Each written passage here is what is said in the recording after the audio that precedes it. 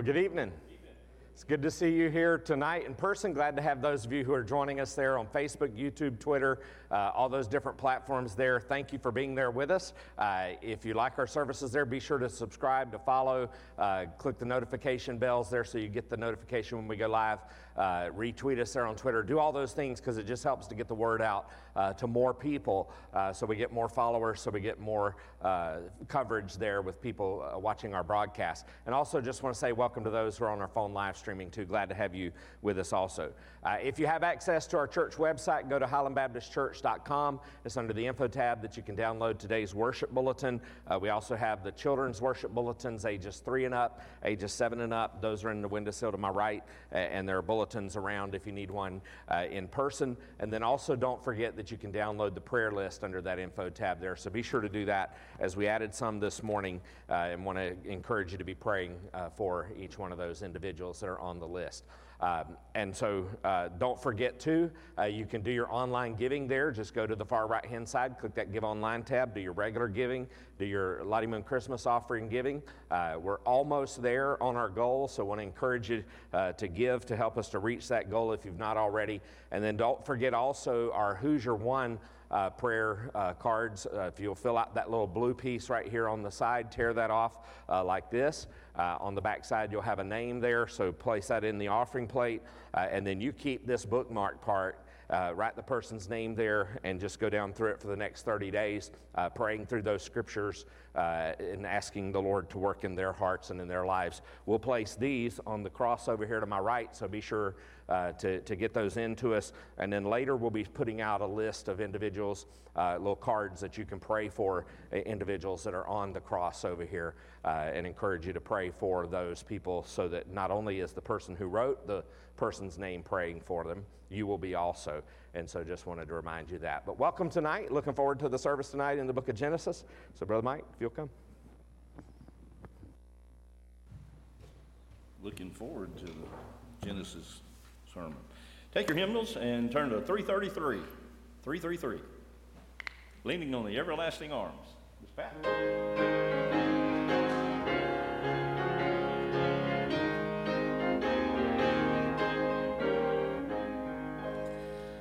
What a fellowship, what a joy divine, leaning on the everlasting arms.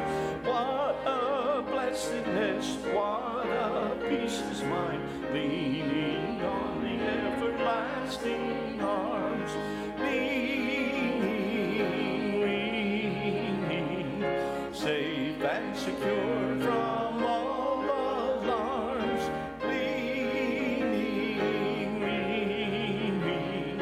Leaning on the everlasting arms.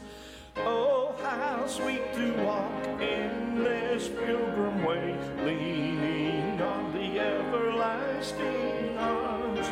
Oh, how bright the path grows from day to day, leaning on the everlasting arms.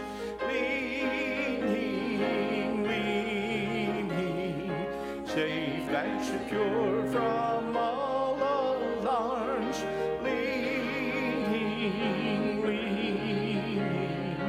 Leaning on the everlasting arms. What have I to dread? What have I to fear? Leaning on the everlasting arms. I have blessed peace with my Lord so near, leaning on the everlasting arms. Leaning, safe and secure from all alarms.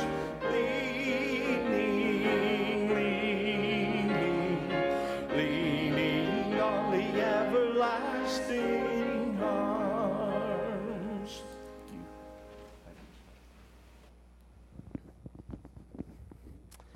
Amen. It's been quite a few weeks now since we've been in the book of Genesis. So I want to encourage you to take your Bibles and turn to the book of Genesis.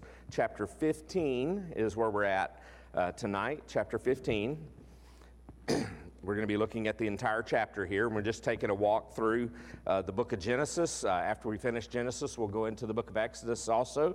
We want to understand Genesis better because there's a lot in the Old Testament, especially in the book of Genesis and Exodus, in those first 5 books of the Old Testament, that are applicable to our lives even today. There are some things that are applicable just to the nation of Israel, but there are a lot of things we can learn to help us in our walk with the Lord today. And so I've entitled this message tonight, Deeper Faith, because we've seen already how Abraham has had faith, trusting in God to help him to win the battle, the victories over the kings that when he went to deliver Lot from Sodom there and from those wicked things that were happening there as he rescued him. But we're going to see here in chapter 15 that God makes a covenant with him. And sometimes we have to go through dark times in our lives to experience those times where we would trust in the Lord and grow in our faith more than ever before. And so we need to have those kinds of times in our lives to have a deeper faith. So Genesis chapter 15, we're going to begin with verse 1. If you would, let's stand and read God's word in honor of his word. So beginning with verse 1, after these things, the word of the Lord came to Abram in a vision. Fear not, Abram, I am your shield, your reward shall be very great. Let's pray. Heavenly Father, we want to thank you for your word tonight. And we just pray, God, that you will speak your truth into our lives, especially for those who may not know Christ as our Lord and Savior.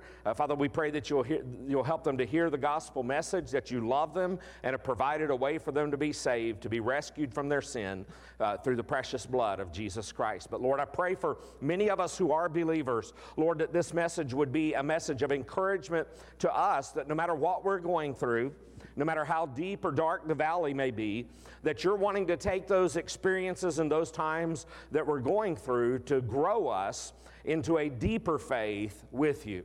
And so, Father, I pray that you would help us to grow in that deep faith. Help us, Lord, so that we would have that good, firm foundation of faith in our lives so that when anything comes our way, we're always trusting in you. In Jesus' name we pray. Amen and amen. You can be seated. The Puritan preacher Thomas Goodwin wrote this. He said, one who truly fears God is obedient to him, may be in a condition of darkness and have no light. And he may walk many days and years in that condition. Now, the Puritan preacher Thomas Goodwin said that, and you would expect that he would say that a person who doesn't fear God would walk in darkness and have no light. And that is true also. But he says in his comment, one who truly fears God and is obedient to him, you may have times in your life that you may be in a condition of darkness. There's no light. It seems like there is no hope. And you may walk in that path for many days and years in that condition. In fact, the prophet Isaiah agrees with him and says in Isaiah chapter 50 and verse 10, who among you fears the Lord and obeys the voice of his servant? Let him who walks in darkness and has no light trust in the name of the Lord and rely on his God. You know, even at times, even the most dedicated Christian feels in the dark and wonders why God seems to be so far away. During the Boxer Rebellion, the China Inland Mission suffered greatly. And its founder, J. Hudson Taylor, he said this to one of his friends. He said, I cannot read. He said, I cannot think. I cannot even pray. But I can trust. He was in one of the darkest times of his life. And he said, I can't read. I can't think. I can't even pray. But I can trust. Understand this tonight. Here as a believer, you're watching online as a believer, you may be going through some dark times in your life. You may not be able to do anything else, but you can trust in the Lord. It was a dark time, but God eventually gave light. Abraham had an experience of what some may call the dark night of the soul. Now that term comes from a 16th century spiritual classic of that title by St. John of the Cross. Based on the night scenes, it's based on the night scenes in the Song of Songs, the Song of Solomon. The book tells how the child of God enters into a deeper love and a deeper faith by experiencing a temporary darkness and a seeming separation from God. You know, it's not an easy thing to experience those times in your life. When you've not done anything that you know of that you're suffering consequences of sinful choices that you made, that could be the case. So you always want to examine your heart and make sure, is there anything in my life that I've sinned against the Lord that's caused this consequence that I'm going through? And if you can't think of anything and the Lord doesn't reveal anything to you, then you need to understand that it may be that God is bringing you through that dark night of the soul, if you will. It's not an easy thing to experience, but sometimes it's necessary. Abraham, going through a deep night of darkness of his soul, had three great concerns during that dark night experience for him. And we're going to find that God meets all three of those concerns. Here's his first concern. His first concern was for his safety. His first concern was for his safety. Read with me again, verse 15. After these things, the word of the Lord came to Abram in a vision. Fear not, Abram, I am your shield. Your reward shall be very great. So notice the previous chapter had focused on Abraham. Remember, Abraham rescued Lot, and Abraham was blessed by Melchizedek. Well, in that previous chapter, it focused on Abraham's actions, but this chapter deals with his emotions, including, as you're going to read down in verse 12, the dreadful and great darkness that fell upon him. You know, people of faith are also people with feelings. Every one of you here tonight or watching online who've trusted by faith in Jesus as your Lord and Savior, you have feelings. And those feelings shouldn't be discredited or ignored. You know, many Orthodox Christians are prone to emphasize the mind and the will and to minimize the emotions. But that's a mistake that can lead to an unbalanced life. Now, of course, we don't want to base our decisions on our feelings, but we need to realize that feelings are real there for us, even as believers, because we're made in the image of God, and that includes our emotions. And so while it's not wise to trust our emotions and bypass our mind and our heart as the Lord is leading us and guiding us with His Word, or to let our emotions get out of control, it's also not wise to deny our emotions or to suppress our emotions. You know what happens when you suppress your emotions? They get bogged down and bottled down inside of you, and eventually it's like a pressure cooker. It doesn't matter if it's feelings of anxiety or it's feelings of sadness or it's feelings of anger. It still gets bottled down like in a pressure cooker and builds up until eventually it explodes. And so we ought not to deny our emotions, suppress our emotions, and become like some religious robot. In fact, when you read through the Psalms, I'd encourage you to read through the Psalms. I'm going through the Psalms myself right now, through Proverbs and Psalms, 1 proverb a day, 5 Psalms a day. When you read the Psalms, you read about the psalmist's emotions. In the Psalms, David and other writers, they told God honestly how they felt about him. Now, do you think God knew how they felt? Exactly, He already knew. But they are expressing their feelings through those Psalms, those writers are, to God, expressing themselves honestly, their feelings about Him, their feelings about themselves, their feelings about their circumstances. And that's a good example for us to follow also. When you think about Jesus, Jesus was God in the flesh. And in the flesh, He was a real man. And He expressed openly His emotions. He expressed emotions of joy. He expressed emotions of sorrow. We know the shortest verse in the Bible is, Jesus wept. So it was an emotion. We know that Jesus went into the temple courtyards and He overturned the money changer tables. We see Him expressing a holy anger. We see Him expressing love on the cross, a sacrificial love. So we see Him expressing His emotions. So when we come here to Abraham, we find in chapter 14 the battle has been won. So he's had this great victory. So why in the world would Abram be afraid? Well, for one thing, he was human. And our emotions, they can fall apart after a time of great danger and difficulty. You know, as you're going through that difficult time, it's like you get this extra burst of adrenaline that the Holy Spirit's working in you to go through. And then when you come through to the other side, it's almost, whew, and everything just comes out then. The battle's already been won here, though.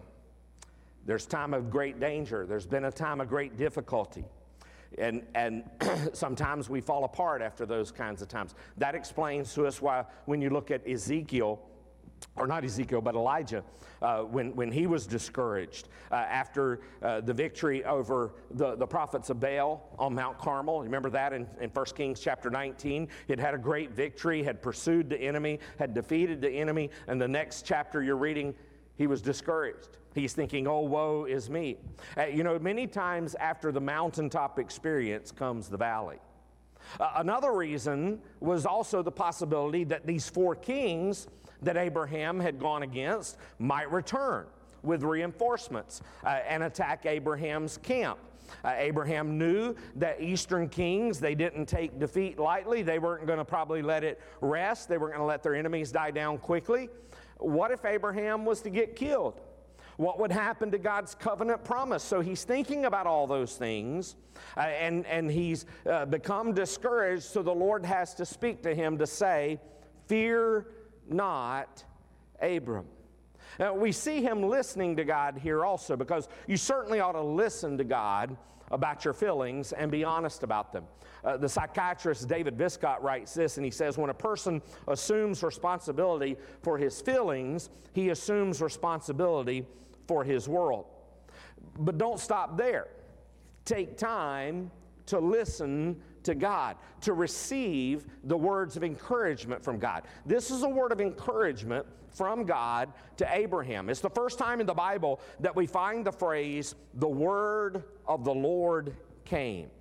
You see that? After these things, the word of the Lord came. First time you ever see that phrase in all of the Bible is found right here. It's used more than 100 times throughout the Old Testament. So understand that the faith that conquers fear is faith in the Word of God, not faith in our feelings. So God spoke to his friend Abram by name. Did you notice that? After these things, the word of the Lord came to Abram in a vision, and the Lord specifically says to him, fear not, Abram. You know, it may seem incredible to us, but the God who names and numbers all those stars in the heaven, he also knows your name. And he's concerned about your needs. This is also the first time that you find the words in the Bible, fear not. It's the first time you find those words that bring assurance. God repeated them to Isaac. He repeats those words to Jacob. He repeats those words often throughout the Old Testament to the nation of Israel. The fear not promises in the book of Isaiah are a good read. I'd encourage you to get a concordance, look into concordance in your Bibles, and find all those fear not passages in the book of Isaiah. Encouraging there to read those promises and to think about those verses when you find yourself dealing with fear. But understand and notice here that God's answer for Abraham's fear was to remind him of who he was. So notice what he goes on to say. Fear not, Abram, I am. Where have we heard that? We're going to see that as we go on through the Old Testament.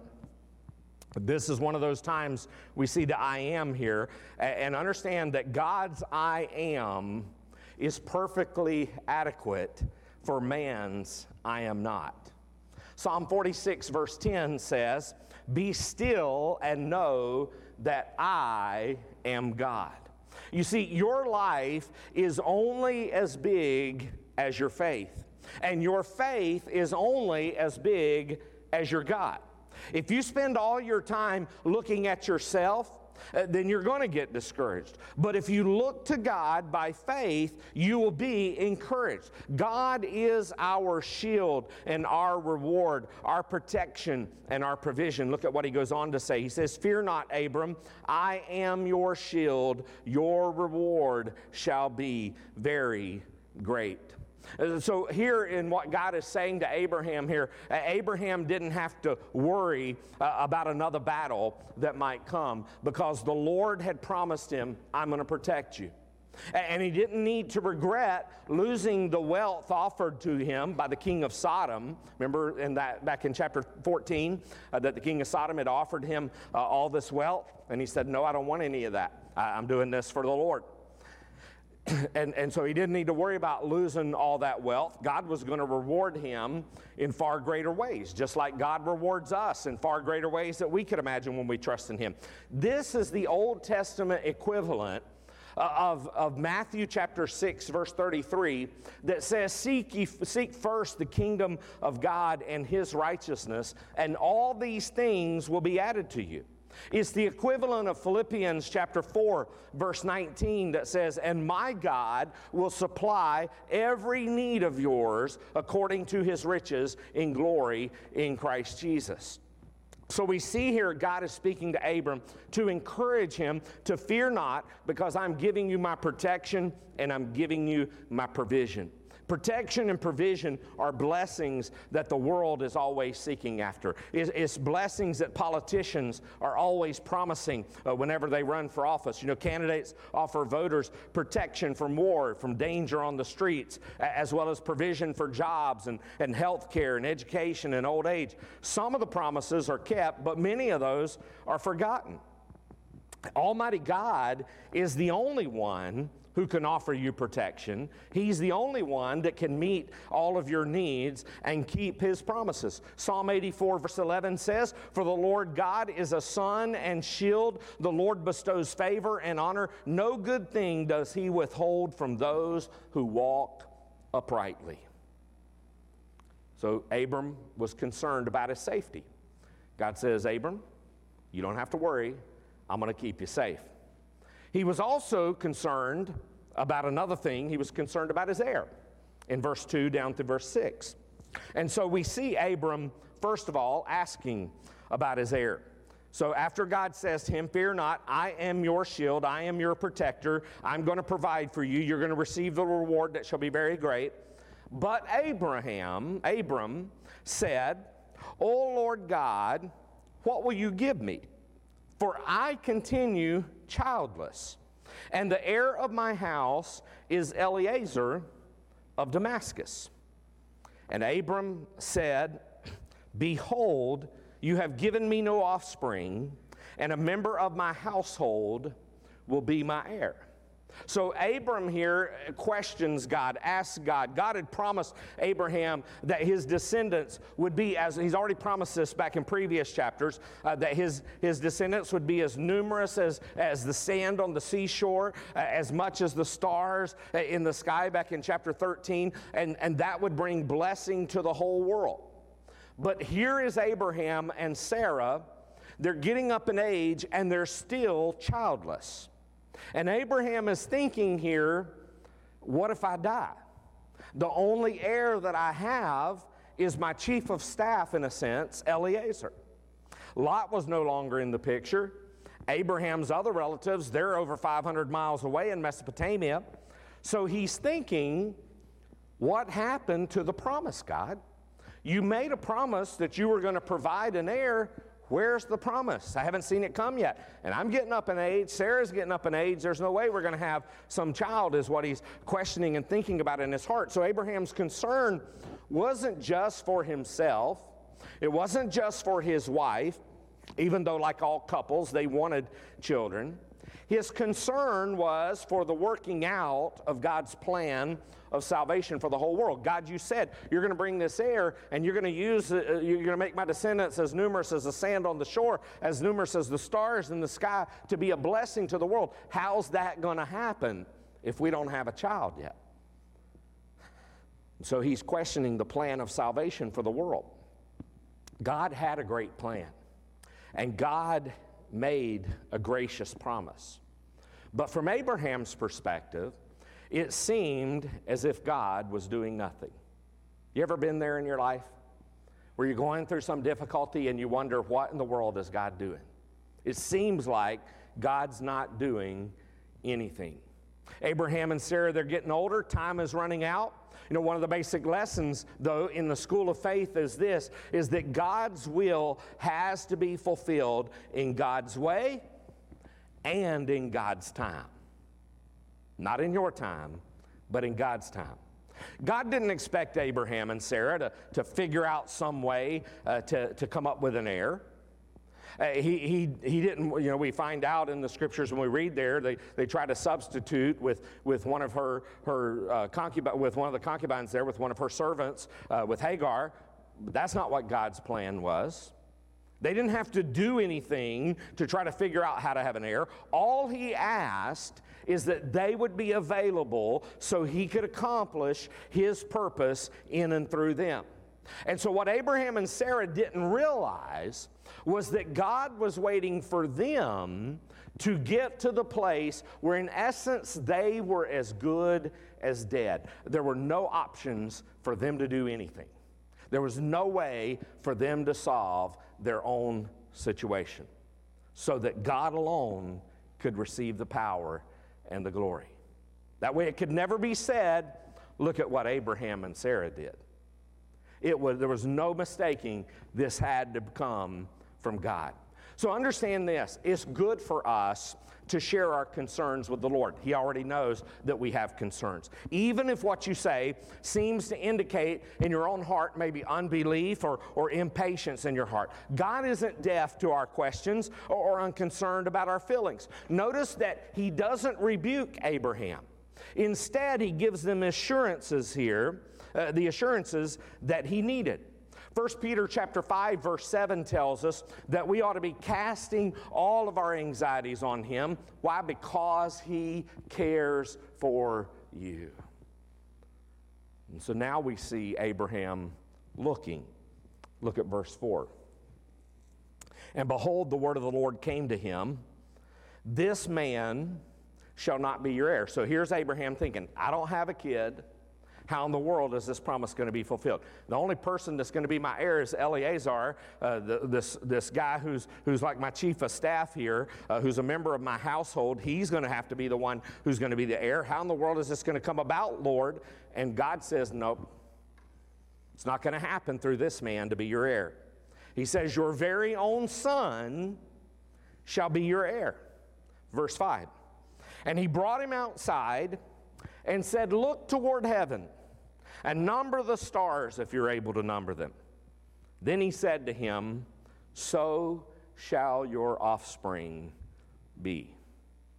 God makes it clear to Abraham alone that he alone, that Abraham would be the father of a future heir, and that heirship depends on sonship.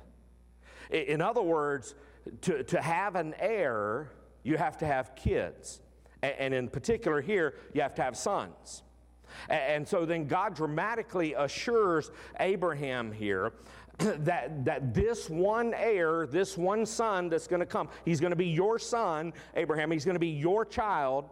He's going to be the father of so many descendants that nobody is going to be able to count them. Here's a lesson for us to learn. Even when life is dark, you can still see the stars. What a wonderful truth that is to be reminded of. Even when life is dark, you know the stars are there. Someone as well said, when the outlook is bleak, try the uplook. Abraham, he had been looking around. He had been trying to solve the problem himself. He had been wrecking his brain trying to figure out how in the world are we going to fix this situation? How in the world are we going to make this promise come about? He was trying to solve his own problem here, but the answer lay in looking up. It's estimated that in the heavens there are 100 billion stars. God didn't say that Abraham would have that many descendants, but that like the stars, there'd be too many to count. And so whether Abraham looked down at the sand or whether Abraham looked up at the stars, he would always be reminded, he could recall God's promise and have confidence. That's why it's so vitally important for you to be in the Word of God, where the promises of God are, so that when those times of darkness come, and they will come, you can go back to the promises of God's Word to see you through those difficult times. That's what Abraham needed here, and this promise was repeated to Abraham, and it was reaffirmed again to Isaac. And then we see Abraham believing. Notice in verse 6. So God said that to him. Look to the heavens, see the stars, if you're able to number them. So shall your offspring be. You won't be able to count them. And verse 6 says, and he believed the Lord, and he counted it to him as righteousness. Now understand this, promises don't do us any good unless we believe them. And it's not just up here that I believe it, it comes out in the actions of our lives, that I trust in what God said, and so I'm gonna be faithful, and I'm not just gonna think it's good up here, yeah, you said that, God, because the next time something comes along, if it's just up here, my feelings are gonna change those thoughts. But if I begin to act on those promises, it begins to help me to grow deeper in my faith. Abraham had already trusted God's promise, and he had proved it. Remember, he's already left his home and went to this place called Canaan that he didn't even know about. But Genesis 15 and verse 6 is the first reference in the Bible to Abraham's faith. It's, if you will, the John 3:16 of the Old Testament. And for that reason, New Testament writers use this verse over and over to illustrate salvation by faith. Now, there's only 5 words in the Hebrew original of Genesis chapter 15 and verse 6, but what a wealth of meaning they contain. This verse is quoted 3 times in the New Testament. Galatians 3 verse 6, Romans 4 verse 3, James 2 verse 23. And there are 3 key words: believe, counted, and righteousness. So notice, Abraham believed God, which is literally God. Abraham is saying to God, amen, I agree, Lord, I agree, God. Now that word, the Hebrew word that's translated believed, means to lean your whole weight on. To lean your whole weight on. Abraham was leaning completely at this point on the promise of God and the God of the promise. So understand, we're not saved by making promises to God. We're saved by believing the promises of God. In the Gospel of John, which was written to tell people how to be saved, the word believe is used nearly 100 times. Salvation is the gracious gift of God, and it's received by faith. But what was Abraham's greatest need? It was righteousness. This is the greatest need of every person in the world today, because the Bible tells us in Romans chapter 3 and verse 23 that all have sinned and come short of the glory of God. Romans 3 verse 10 tells us there is none that is righteous, no, not one. So it's not enough to be religious. It's not enough to do good things. God demands that we have perfect righteousness, or He will not let us into heaven. I don't know about you, but I've never been perfect in all my life. And you'll never be perfect in all your life. That's the problem. The problem is we can't live perfect righteousness to get us into heaven. There's only one who's done that, and that's Jesus Christ. And that's who we're to place our faith and our hope in. So how did Abraham here receive his righteousness?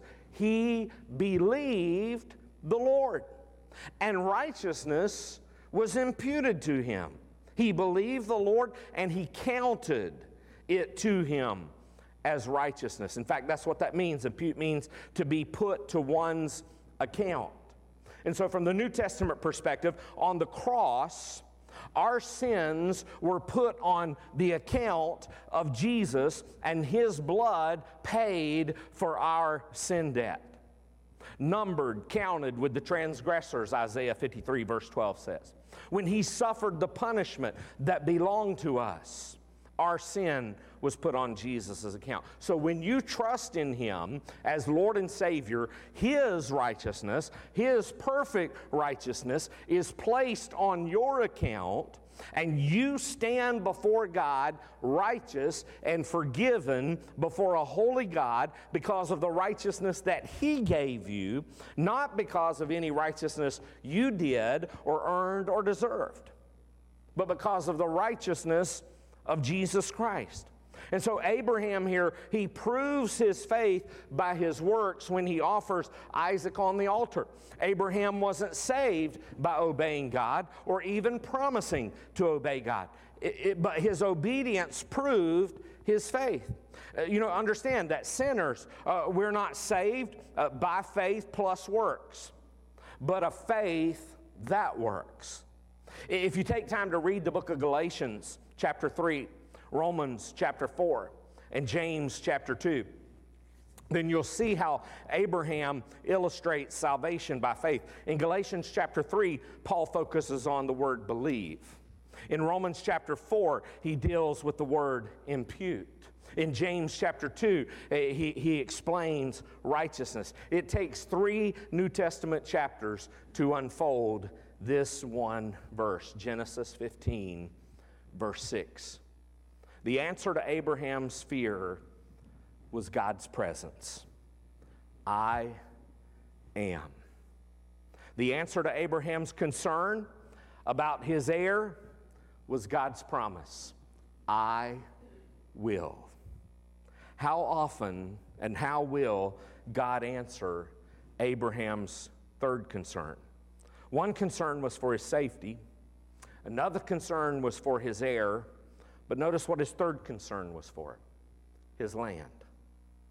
Now we might think, what in the world, what's it matter about the land? Land comes, land goes, somebody buys it, somebody else buys it, somebody else buys it after you're gone, after the next person's gone. What all does that mean? Well, we're going to see in the Old Testament here, the land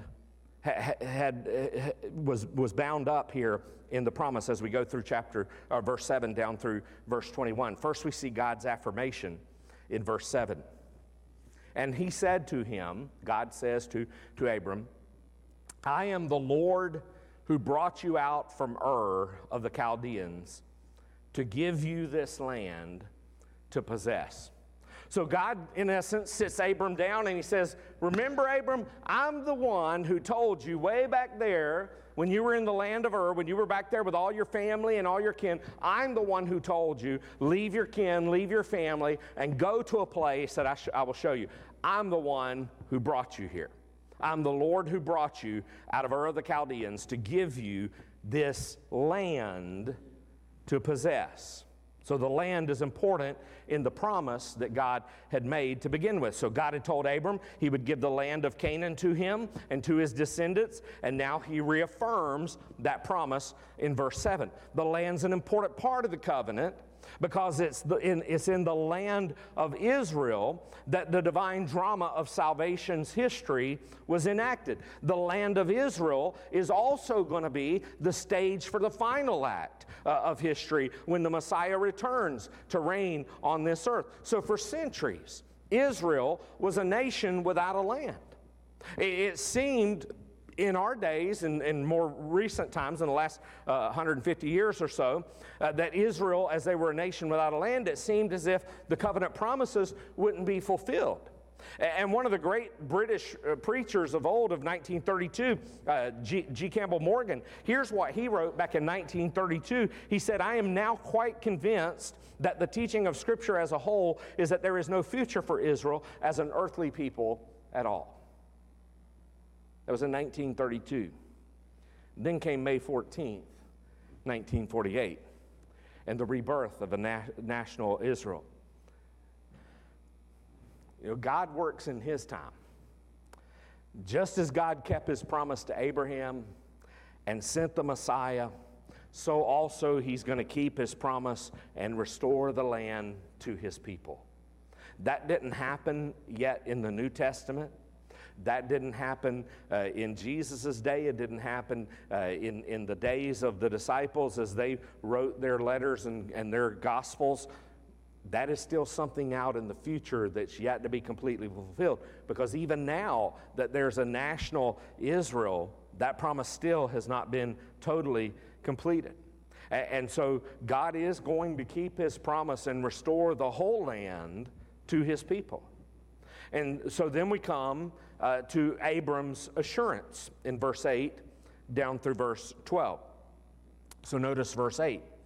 But he said, Abram does, O Lord God, how am I to know that I shall possess it? And he said to him, God did, bring me a heifer 3 years old, a female goat 3 years old, a ram 3 years old, a turtle dove, and a young pigeon. And he brought him all these, cut them in half, and laid each half over against the other, but he did not cut the birds in half. And when birds of prey came down on the carcasses, Abram drove them away. As the sun was going down, a deep sleep fell on Abram. And then notice this phrase, and behold, dreadful and great darkness fell upon him. So Abram's question here in verse 8 is not a sign of unbelief, but a request of God, Lord, show me a sign of assurance. He was confident God would give him this promised son, but the land was in the hands of 10 pagan nations. He doesn't own the land yet. He's just a sojourner in the land. He's living in tents, taking care of his herds in the land. He doesn't even have a city that he's living in. And all these other nations own the land, and the land is in their hands. And so it was one thing for Abraham to own the land, but how would his descendants possess it so that they could enjoy it? So what you see described in verse 9 through verse 17 was known in that day as a cutting of the covenant. This was a solemn ritual that involved the death of animals and the blinding of people to a promise. The persons making that covenant would sacrifice several animals. They would divide the bodies. They would place the halves opposite of each other on the ground, and then the parties would walk through the pieces of the sacrifices in a declaration that if they ever failed to keep their word, they deserved the same fate as those animals. But Abraham's experience was different. Notice he killed the animals. He laid them on the ground. What's he do for the rest of the day? Shoo, get away from here, birds. Get away from here. Stay away from this. The rest of the day, he's shooing birds away, these birds that are attracted here to the flesh and to the blood. And then when the sun goes down, Abraham's been working all day trying to keep these birds off of the carcasses there, and he falls into a deep sleep. And then notice God appears to him, and God speaks to him. Let's continue on down, verse 13.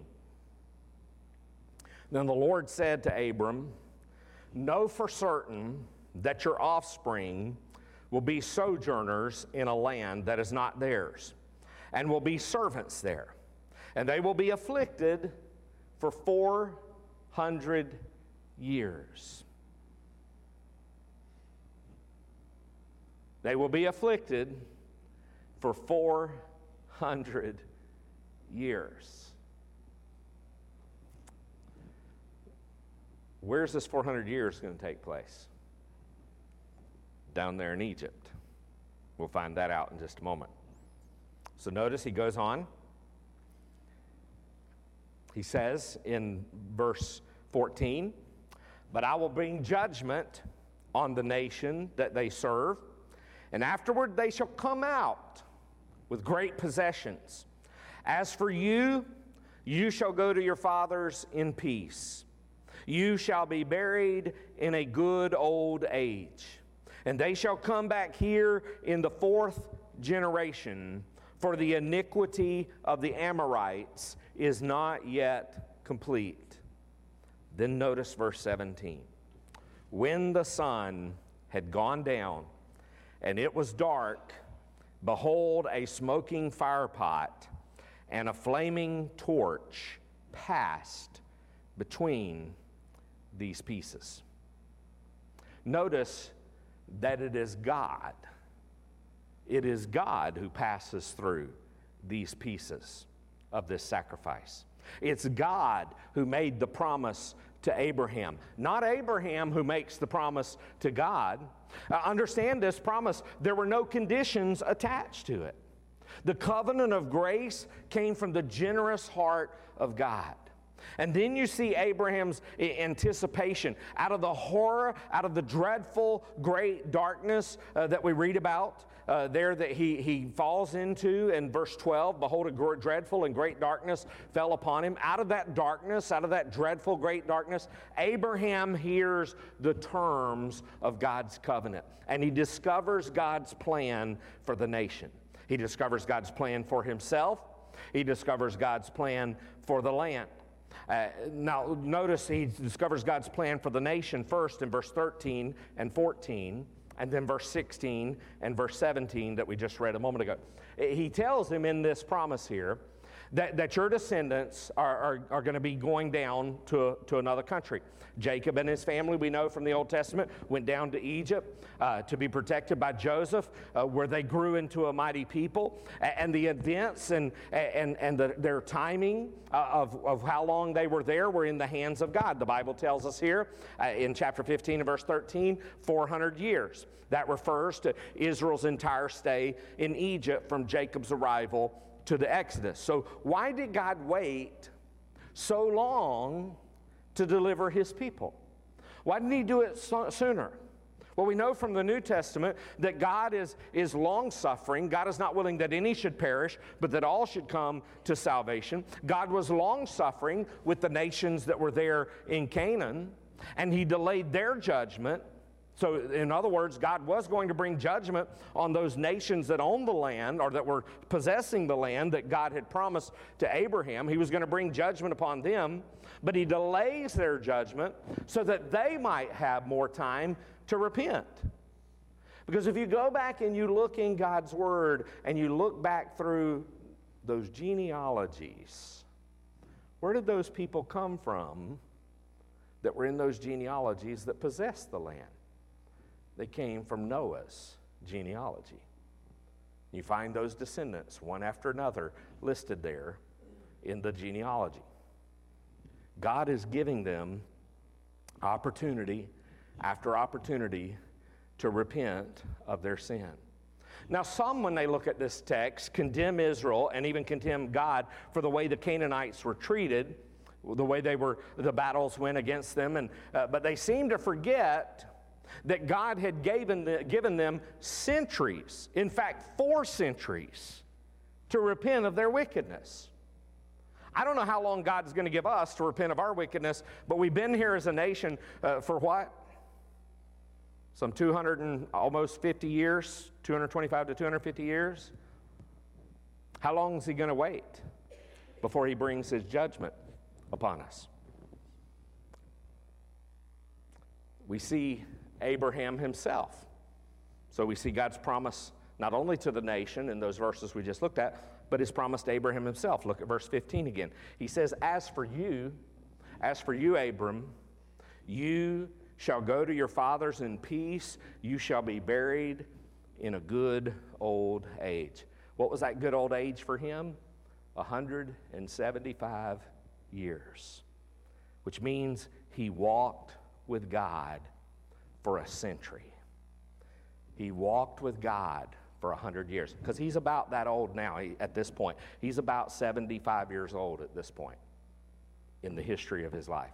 So for 100 years, he walks with the Lord. And so in spite of Abraham's occasional failures, he accomplishes the will of God, and he brings blessing to the whole world. This promise from God must have given Abraham and Sarah great encouragement later in their lives as they faced difficulty.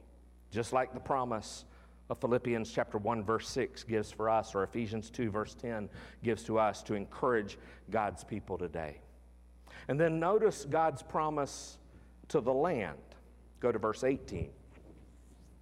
On that day, that's an important phrase. We've been talking about that in Zechariah. On that day, the Lord made a covenant with Abram, saying, to your offspring, I will give this land, from the river of Egypt to the great river, the river Euphrates. So from way down here in Egypt to way up here where the Euphrates River is, to the great river Euphrates, he says, I'm going to give you that land. I'm going to give you the land of the Kenites, verse 19 says, the Kenizzites, the Cadmonites, the Hittites, the Perizzites, the Rephaim, the Amorites, the Canaanites, the Girgashites, and the Jebusites. So think about that. Go back to the beginning of Abraham's journey. God had said to him, I will show you the land. Later, he says to Abraham, I will give you the land. But now his word in verse 18 is that on that day, the Lord made a covenant with Abraham, saying, to your offspring I give this land. So God's covenant makes it a settled matter. God promised it, you can count on it. The land belongs to Abraham and his descendants through his son that's to come, Isaac. You think about the history of Israel. Solomon, he reigned over a vast area. But Israel didn't possess all that land. The kings merely acknowledged Solomon's sovereignty. They paid tribute to him. When Jesus Christ, though, comes and he reigns from the throne of David in the last days, the land of Israel is going to reach its full dimensions promised by God. So the promise is still yet out there in the future to be completely fulfilled. God's covenant with Abraham, though it stands no matter what Israel believes, the covenant is unconditional. Its fulfillment doesn't depend on man's faith or man's faithfulness.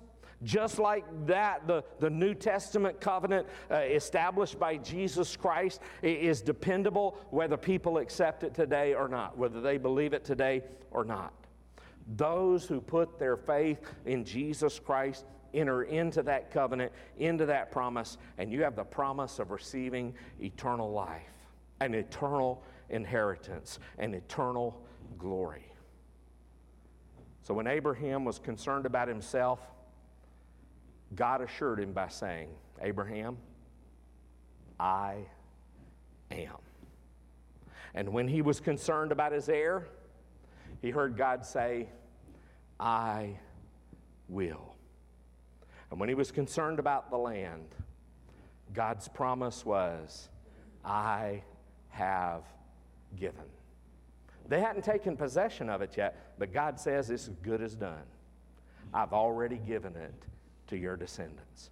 Here's what we need to remember, that in Jesus Christ, God has given us those same assurances to his people today. Abraham believed God. The question for us tonight is, do you believe God? If you're without Christ and you've never trusted in him as your Lord and Savior, you've never believed in him. And he's calling you tonight to trust in him. He's calling you to believe in him. But there are those of us who have professed with our lips to believe in him. But let me ask you, do you really believe him? Do you really believe the promises of God? That no matter how dark the valley is, their stars are still shining. There's still light in the sky. God is still with you, no matter how far down it may seem and how little it may seem like, where is God? Where's he working? God says to you tonight, I am. God says to you tonight, I will. God says to you tonight, I've already done it. I've already sent and gave you the greatest gift that you could ever receive, Jesus Christ, my only begotten Son. Let's pray. Heavenly Father, thank you for your word of truth tonight. What a powerful passage from Genesis chapter 15. Lord, that even proclaims to us the gospel message, that it's by faith that we trust in you, and that it's not of our own works, it's not of anything that we might do ourselves. It's by faith in our belief and trusting in your promises that you account it to us as righteousness. That the shed blood of Jesus Christ, his perfect righteousness, stands over us when we come before your throne. Lord, thank you. Thank you for making a way where there seemed to be no way. And so, Heavenly Father, I pray tonight that if there are those who are watching or here present tonight who need Jesus in their hearts, Father, I pray that they would call out to him to receive him and trust in him, believe in the promise that he's made. That if the Bible says that if we profess Jesus as our Lord with our lips and we believe in our heart that God has raised him from the dead, we will be saved. And so, Father, I pray tonight there will be those who would do that. Lord, there are many of us who are here tonight and watching online who are believers. And some of us, Lord, are going through some dark valleys. We're going through some dark nights of the soul. Lord, it's stretching us. And some of us, Lord, sometimes question, and we have feelings during those times. We sometimes have doubts and wonder. But Father, I pray that we will always go back to the promises of your word, to know and to be reminded you are, you will, you already have. And Lord, may we stand on those promises that you've given to us even today. And may your will be done in our lives as you encourage us, as you strengthen us for the journeys ahead. In Jesus' name we pray. Amen. As we stand, as we sing our hymn of invitation, number 285, as the Lord lays on your heart, would you come tonight, Brother Mike, if you'll come and lead us, please.